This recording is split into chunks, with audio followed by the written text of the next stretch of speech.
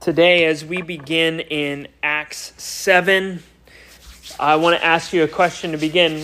What skill would you like to cultivate? You could pick anything that maybe you do okay now that you'd like to get better at. The skill that I would like to work on and get better at is to be a storyteller. I haven't had that in my experience very much, but I would love to grow at storytelling. Our kids and I, as I've mentioned, are reading the Wingfeather Saga, and there's this character whom I've come to love. His name's Poto Helmer. He's an old, rough and tough, peg-leg pirate grandpa, and he is not the kind of old man who has short, pithy statements of wisdom and answers to questions. Rather, he says, sit down, have a cup of tea, and let me tell you a story and answer. And it's wonderful. It's something that I lack in my life. He has a particular skill that comes forth very clearly when he gets everybody enraptured in his story and you're at the edge of your seat, and then he just dramatically stops, puts his hand into his pocket, pulls out a pipe, and lights it before he finishes telling his story. Wonderful. Everybody's on bated breath. And when I read Acts chapter 7, I think of this a sort of skill. Stephen is asked a super simple question by the high priest. Is it so? Are these things true, what they're saying? And instead of giving a short, direct answer, which he could have done, he desires and decides to spend nearly 50 verses giving the story of redemption and how that answers the question. What a wonderful way to give an answer. And for our outline today about how we're going to approach the text, because it's such a long scripture, it'd be ridiculous for me to try to cover it all in one go. And so we'll be here for a few weeks probably. I'm not sure how many, but what I want to do is obey the principle of Jesus. The last shall be first. So we're going to cover 51 through 53. That's his final sort of exhortation. And what we will see there is all the themes that come out in the scripture. I think there are plenty of things that could be spent lots of time on. And I don't know all the themes that are here, but what I do know is the last themes. You can think of this sermon sort of like a braided cord. There are three major strands of this cord, and some of them are multi-layered. And if you want to picture that in your head, this is the three strands that come out. I'm going to read 51 through 53 just so it's fresh in our mind. He says, "You stiff-necked people, uncircumcised in heart and ears, you always resist the Holy Spirit. As your fathers did, so do you. Which of the prophets did your fathers not persecute? And they killed those who announced beforehand the coming of the righteous one, whom you have now betrayed and murdered. You who received the law as delivered by angels and did not keep it." The first theme or strand that I'd like to point out is just this statement: you always resist the Holy Spirit. They had a history through this redemptive story that Stephen covers of fighting against and consistently opposing the things of God. Below, we really see two ways which this multi-threaded strand here comes out. They have rejected God's prophets. God has sent spokespeople to vocalize the truth that God wants them to know, and they did not listen. They rejected those. The ones who spoke beforehand about the Christ, they did not receive those. So they are rebellious and resistant in this way. They spurned the prophets and did not receive their message. And secondly, they also rejected the law. The law is God's word that is codified in a different sort of way than the prophets. We heard that the law and the prophets bear witness to Christ, though they rejected both of those, the prophets and the law. Though the law is there for their keeping, they would have none of it. They rejected it. This will come through many times as we go through the next few weeks. Secondly, we see in that same sentence in 51, just at the very end, this tag at the end, you resist the Holy Spirit as your fathers did, so do you. There is a repeating of the sins of their fathers. They like to claim, as we'll see, lineage from certain fathers, yet the contention of Stephen is that they are following the sinful patterns of their fathers. They are not following the faithful patterns of their fathers. In fact, because they have been following the sinful patterns of rejection, they have now become traitors. They have denied the Christ. They have become murderers in hanging him on the cross. This is their pattern. Their fathers represent this theme, though they would claim to be tied to Moses, right? That's what we saw last time. Lastly, they are uncircumcised, stiff-necked. They are uncircumcised in heart and ears. Wonderful statement. We'll draw all of these things out more fully when we get there. Just note that he says that the rejection that you see has a deeper problem. There is a uncircumcision of the heart. That is, there is a poisonous root that is bearing all this evil fruit. There is a spiritual problem underneath it all. So, having those as the themes, be listening for these things as we try to draw them out fully, even more in context than we read here. Because Stephen, this is not, I would take this not as an MP3 recording. I presume he has more to say, and so as he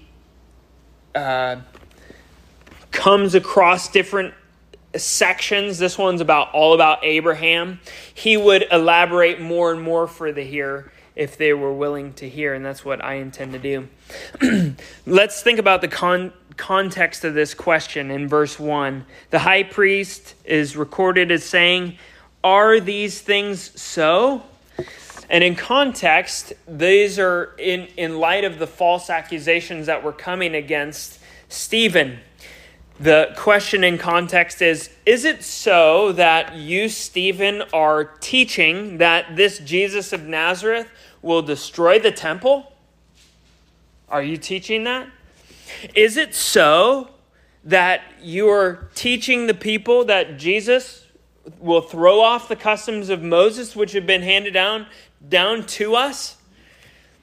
And is he going to change the worship of the congregation? These are the questions that are being asked. And instead of going straight to Jesus, he does something else. In our modern era, I think we wouldn't like Stephen's tactic all that much. We like direct answers, but Stephen doesn't want to give that to us. He doesn't go straight to Jesus' teaching, because he could have. He could have went straight to his teaching and said, yeah, Jesus said it here, Jesus said it here, Jesus said it here, and he could have rattled off quotes one after another. Yet, what he decides to do is go through the history of redemption. In fact, he doesn't even get to Jesus by the end of his sermon. They're going to stone him by the end, and he won't even get to answer the question. But he does something that's wonderful, which I think a lot of us modern people bypass. That is, in order to really answer the question sufficiently about Jesus and his teaching, well, you need the Older Testament. You need to understand who Jesus is in light of who the prophet said he was going to be, who the law said he would be, what it pointed to, what is the meaning of all these things.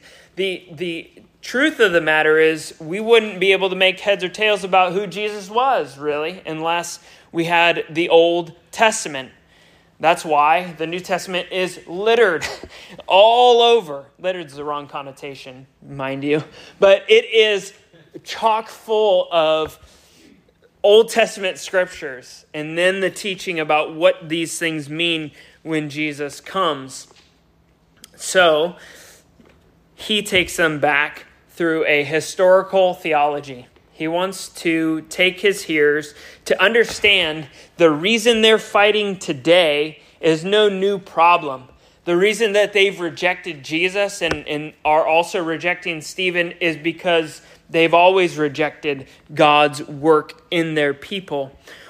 This is not just a problem that comes from Israel. This is a problem that comes from all humanity, and they're not seeing the connection. So he wants to take them back to the first principles and draw it out.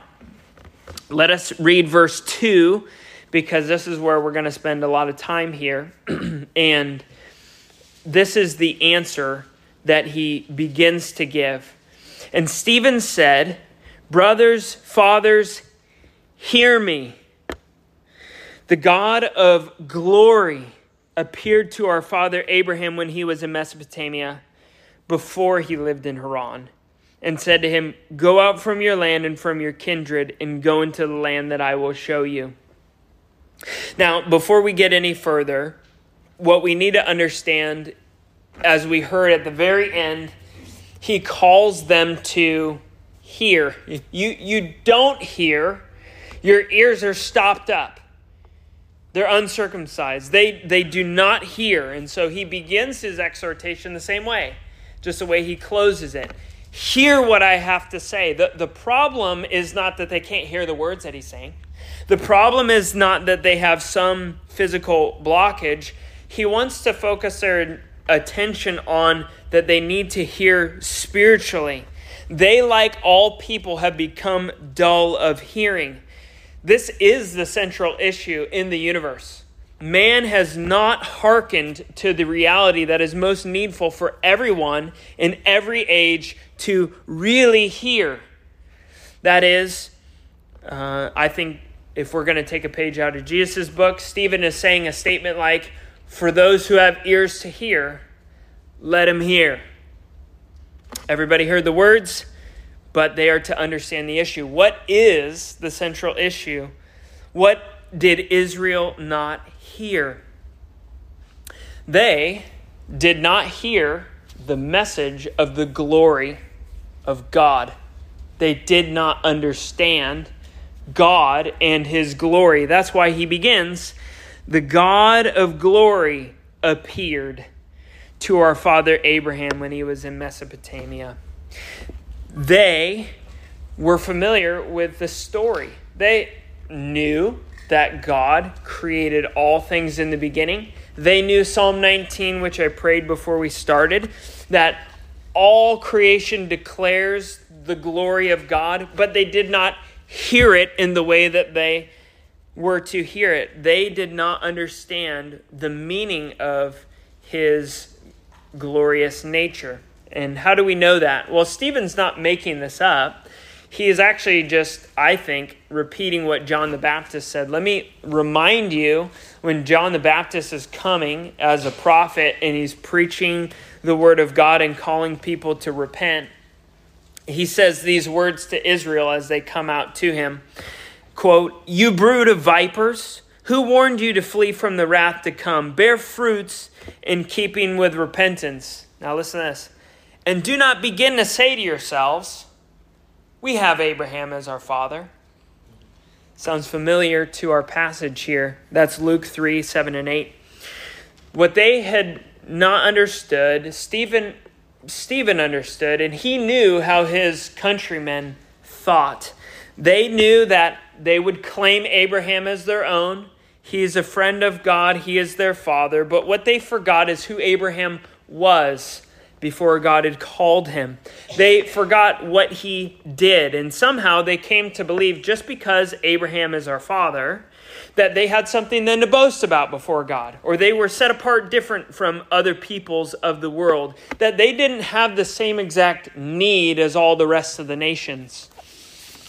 But Stephen knows their need and takes them back to Abraham. They are, as his children, the ones who should have understood better than everybody else what Abraham was all about.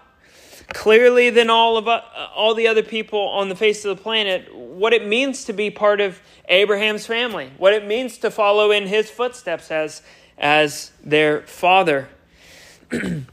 Before we press on, let me just say we need to pay special attention to this as non-Jews as well. Because the New Testament teaches extremely clearly and prominently that we as Christians are children of Abraham. Two texts, very crucial. Romans 4:16 and 17 says, that is why it depends on faith. That's a key word that you need to hold on this whole time. In order that the promise may rest on grace and be guaranteed to all his offspring, not only to the adherents of the law, Jews, but also to the ones who share the faith of Abraham, who is the father of us all. As it is written, I have made you the father of many nations, not just one. That is the whole world. Galatians 3:7 and 8 says similarly, quote, know that then it is those of faith who are sons of Abraham. And the scripture foreseeing that God would justify the Gentiles by faith, preached the gospel beforehand to Abraham, saying, in you shall all the nations be blessed. Beloved, every Christian is a true child of Abraham in the most fundamental way. Abraham and his story and the meaning of who he is related to all the nations in that he is not the nice father from some other family, but rather he's our shared spiritual ancestor. We are related to him by following in the footsteps of faith in Christ Jesus. Israel did not understand this. They did not follow in the footsteps of his faith. And that's why we're told in Romans 9:6 and 7, not all who are descended from Israel belong to Israel. And not all are children of Abraham because they are his offspring. We are the children of Abraham who have faith in Jesus Christ. And so this message is the same for us as it is for them. It is the same, and we need to take from it what Stephen is laying down. I'm going to give you 4 words as the outline for the next section, just to keep your focus in the right place. Saw, heard, left, believed. That's our next place that we're going. Saw, heard, left, believed. This is how I'm going to unpack Abraham's story. First, Abraham saw the glory of God. That's verse 2. Brothers and fathers, hear me. The God of glory appeared to our father Abraham, which means in turn he saw the glory of God. This is actually what sets Abraham apart uniquely from the rest of the world. He sees God in a way that the rest of the world did not see him. He understood the magnificent brilliance and holy character of God, his attributes on display, which we call his glory. Shorthand, because glory can feel kind of vague. A quick definition is God's internal attributes on display. That's his glory.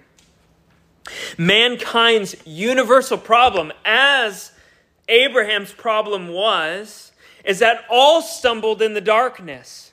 All were not having the light of God's glory and recognized their own sinfulness.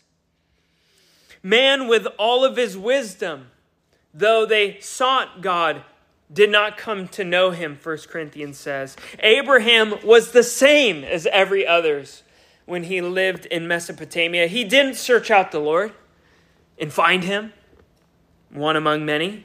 He didn't earn anything from God as to please him. No, it is God who, great in his glory, yet with humble condescension, comes and reveals himself to Abraham, and his eyes see. He sees his glory and understands that this is the true God. And then he hears. He sees, then he hears. He heard the truth. Here, when his glory appears, we hear God saying, quoted from Genesis 12, by the way, go out from your land and from your kindred and go into the land that I will show you. God reveals himself and then speaks a word of command, a word of law to Abraham. throughout this, you'll notice that I draw on this other point of faith. Abraham is going to continually, it doesn't make sense unless he's exercising faith. He sees an act of faith and then he obeys. But just in regard to his hearing, this glorious God who came down spoke to Abraham our father, go out from your land and your kindred. That's the first part. And this is no small thing, especially in a day without transportation the way. It's not like, hey, make a tour of the 50 states and then come back. No, this is a different sort of command that's coming to Abraham. The call of God was a huge matter. He said, in essence, abandon your countrymen, leave your heritage, forsake your land, your religion, your home, your lifestyle, and everything you've ever known. Leave it all. That's not all he heard. He also heard, come into the land I will show you. Now, these are huge theological realities. Genesis unpacks this more. We just need to meditate on what this means, why Stephen pulls this out. He says, on the one hand, go out, leave everything behind, and I'm going to show you a new land. What is God saying here? The God of glory wasn't simply bringing him to a new plot of dirt to inherit, was he? That's all he's concerned about is the land? No, not at all. What he's leading him into is a new life. He's leading him into a land where God's glory would dwell. He is leading him to a place whereby he would make him a new nation, a new heritage, a new people, a new everything. One in which God would dwell with his people. That's why Hebrews chapter 11 verse 10 says, he was looking forward to a city that's foundations, that has foundations, whose designer and builder is God. Abraham heard that as a promise of a place where God would dwell. That is, God was doing a work of salvation for him. It's not merely about the land. Think of the universal problem that he's being called out of. He's being called into faith in the true God, away from the city of destruction in Pilgrim's Progress terms, and into the celestial city. That is the picture.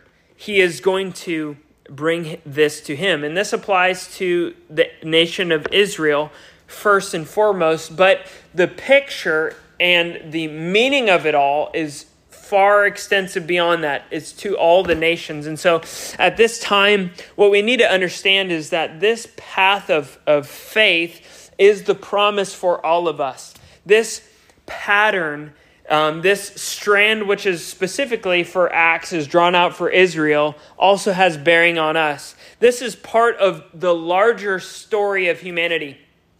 I encourage you not only to read Acts chapter 7, but to go back to Genesis 12. In this section, Stephen quotes this first part of the verse. In Genesis chapter 12, he also is told something that I think we need to bear in mind in order for us to fully understand what is being said here. Pulling from Genesis chapter 12, I just quote, "In you, Abraham, all the families of the earth shall be blessed."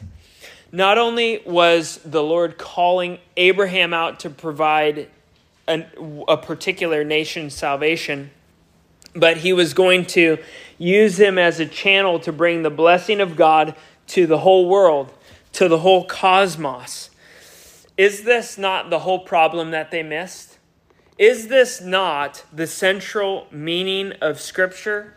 I submit to you that the whole preaching of Stephen rests in this larger principle, which is played out in Abraham.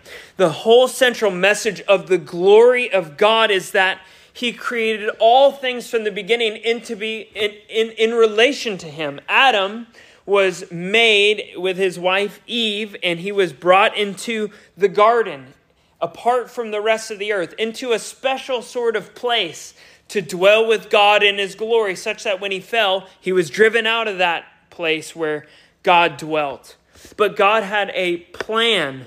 God had a purpose. God intended and said from the beginning that his glory is to cover the whole earth. Man and woman and their children are to have dominion over the whole cosmos, over the whole world. And that dominion was lost. What happened? Adam broke covenant. Adam lost that blessing. Adam, our father, fell. Adam, our father, was cursed. The blessing was removed in this sense. Our father Adam was driven out of the land. But God, through Abraham and even through Adam, revealed that there would be a person ultimately fulfilled in Christ who would crush the head of the serpent, who Adam fell to. There would be one who would bring them back into the land of God's special dwelling. That God's blessing would again flow as far as the curse is found, we sing at Christmas time.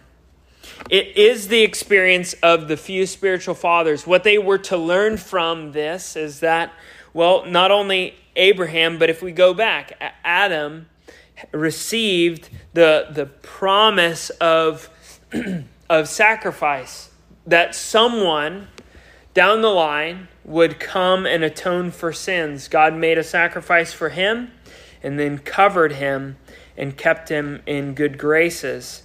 This he taught to his son Abel, who sacrificed in hope. Noah, too, as spiritual father, entered the ark, condemning the world to be judged. He entered in that special place whereby God preserved him. And Abraham, in similar fashion, having saw and heard the glory of God, pursued him apart from his heritage, apart from the world, and went and followed after God. So, the meaning for Abraham is that his path is one of faith. Faith in God's promises, faith in all that he does. So this last part, let me just make it clear. Or saw, heard, left.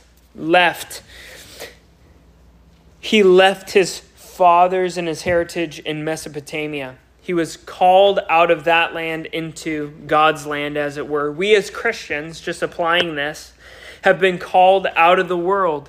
We as Christians have been called and delivered into the kingdom of his beloved Son, Colossians chapter 1. Jesus said, "Whoever loves father or mother more than me is not worthy of me. Whoever loves son or daughter more than me is not worthy of me. Whoever finds his life will lose it, but whoever loses it for my sake will find it." And we have left, like Abraham, the world for all the blessings that are in Christ. We have left him, left all the things in the world because we know that the land ahead of us, that is new creation, new heavens and new earth, is found only in following after, leaving what our past behind, leaving our sin behind, and following after Christ.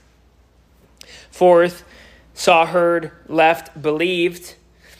Read verse 5 with me. This is what I want to harp on next. Verse 5 says, he called him to go out. I'll show you the land. And in verse 5, he strengthens his faith, or strengthens what we should see in Abraham, namely his faith. Yet he gave him no inheritance in it. Not even a foot's length.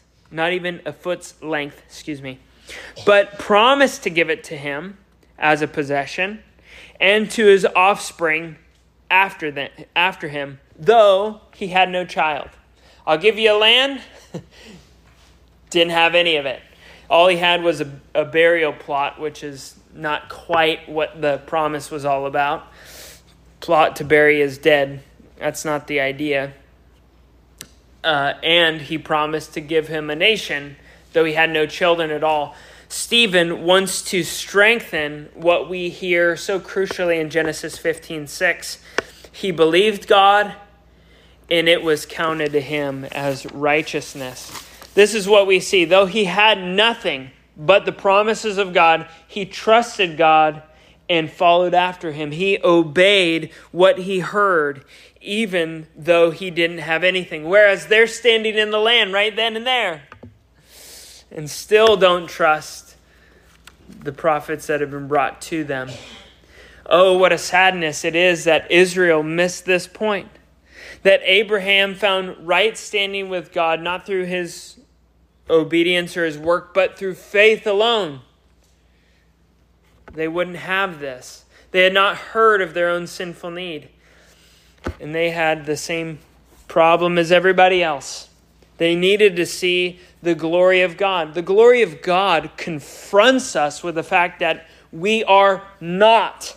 We are devastatingly sinful and corrupt and broken, as good as we want to be. It is God who justified Abraham. It is God who made him right, and it was through faith. It was God who appears to reconcile. And Abraham holds out this pattern of being made right by faith. Everybody who follows in the footsteps of Abraham is to look to the Redeemer, not just to their own ancestors. But they did not understand. So, verse 6 through 8, I pondered this a long time, and I think I understand what it means. Verse 6 through 8, in light of the fact that Abraham, his pattern is one of faith. That is the thing that they don't do. They don't have spiritual hearing.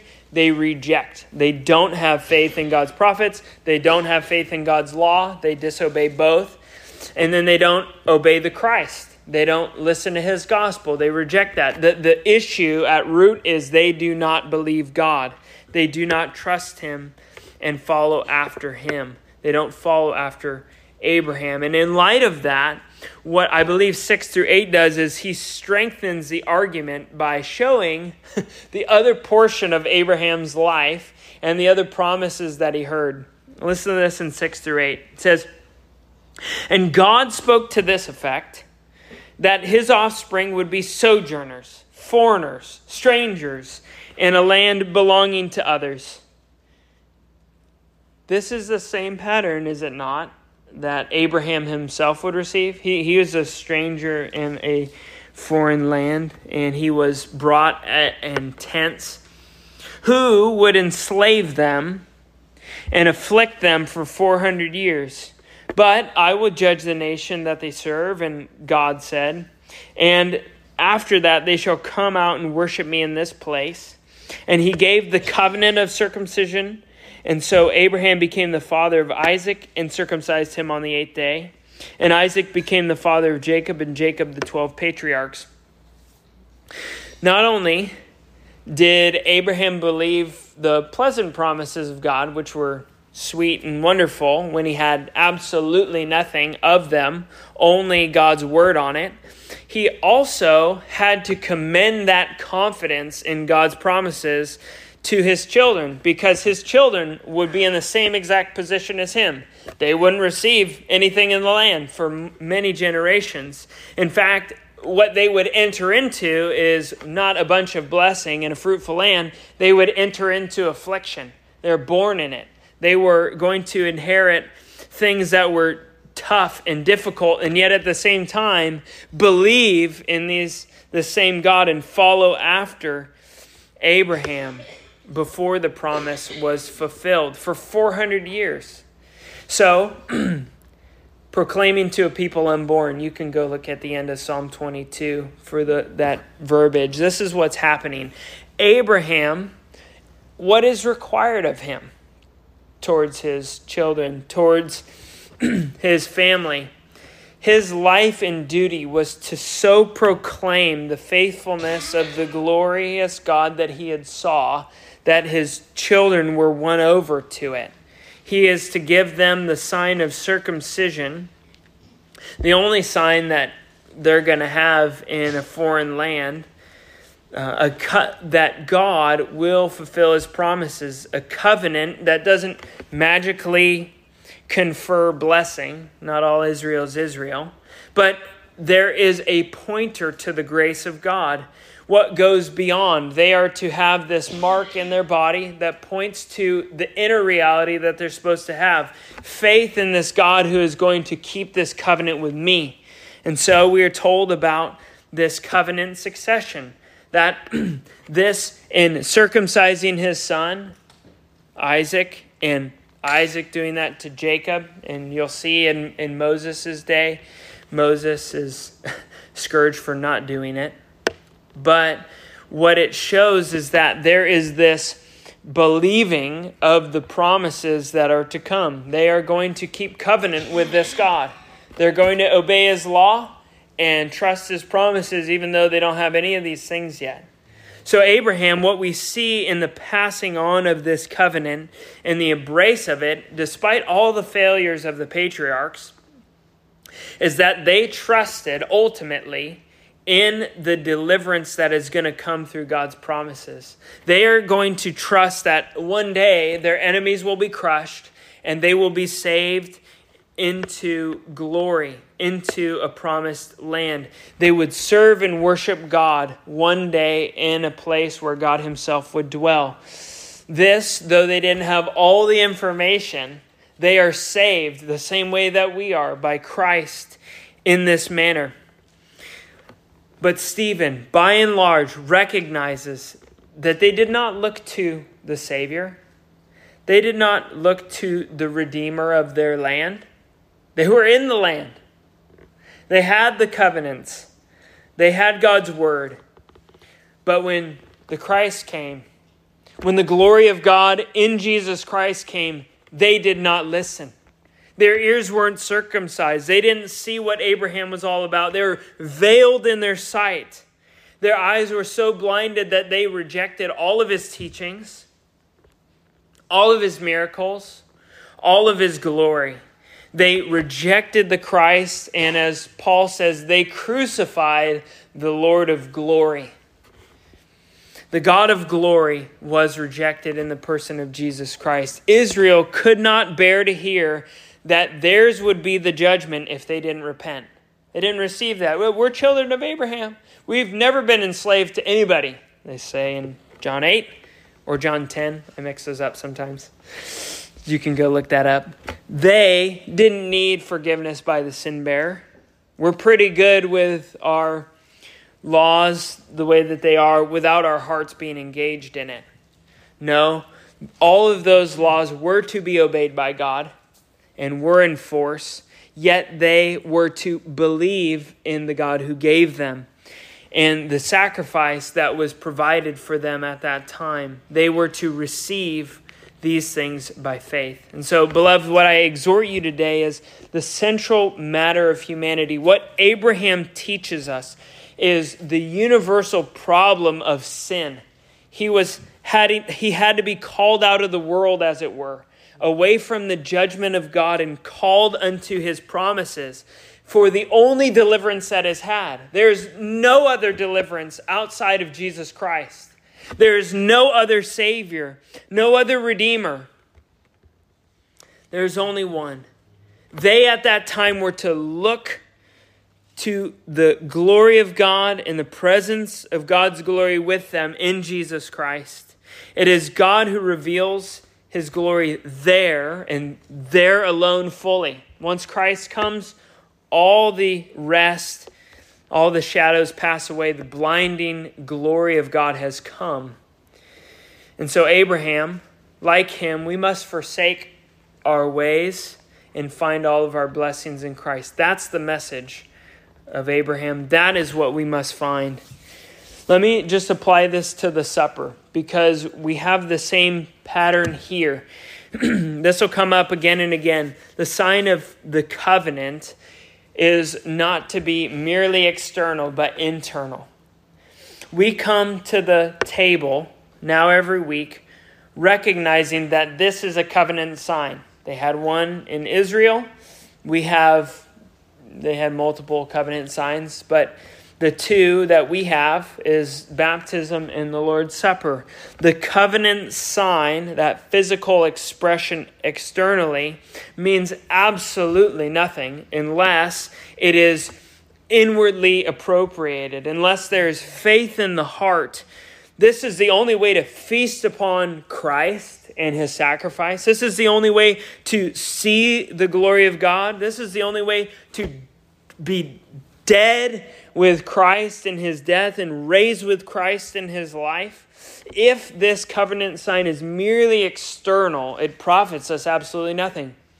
The sign that is given to us is to be embraced in the heart by faith. That's the message of Abraham applied to the broken body and shed blood of Christ. It means that and confers all of its blessing in and through faith. And thus, when we feast, we do so in joy. The feast is not a somber meal at all. The proclamation is not an internal wrestling with my sins. Really, I guess if you have unconfessed sins, then you can do that. But rather, it's a proclamation that the sin bearer has bore all my sins. It's that my sins have been laid in the grave with him by faith. And they have not come out of the grave with my sin bearer. The reason we partake today is we proclaim the gospel that our sins are dealt with. And so we joyously eat the meal together. This covenant sign says, Jesus' body is broken for me. Jesus' blood is spilled for me, and I embrace that by faith. One last thing is, as I've been reflecting on this particular ordinance, one thing that I notice in both, and even even the Catechism will acknowledge this very soon when it talks about the Lord's Supper, is that there is a giving of thanks and setting apart of the meal. So today I'm going to give thanks before and after. I usually don't give thanks before, but just like 1 Timothy, I think it's chapter 4 says, there is a holy thanks that sets apart this meal separate from our love feast, as it were, in the historic building. What sets this meal apart is us believing what it means for us. And so we pray in light of that first. So I'll pray first over the elements, and then we'll serve up, we'll feast, we'll pray, and then we'll sing together. That'll be our process for today. If I could have the men join me up here.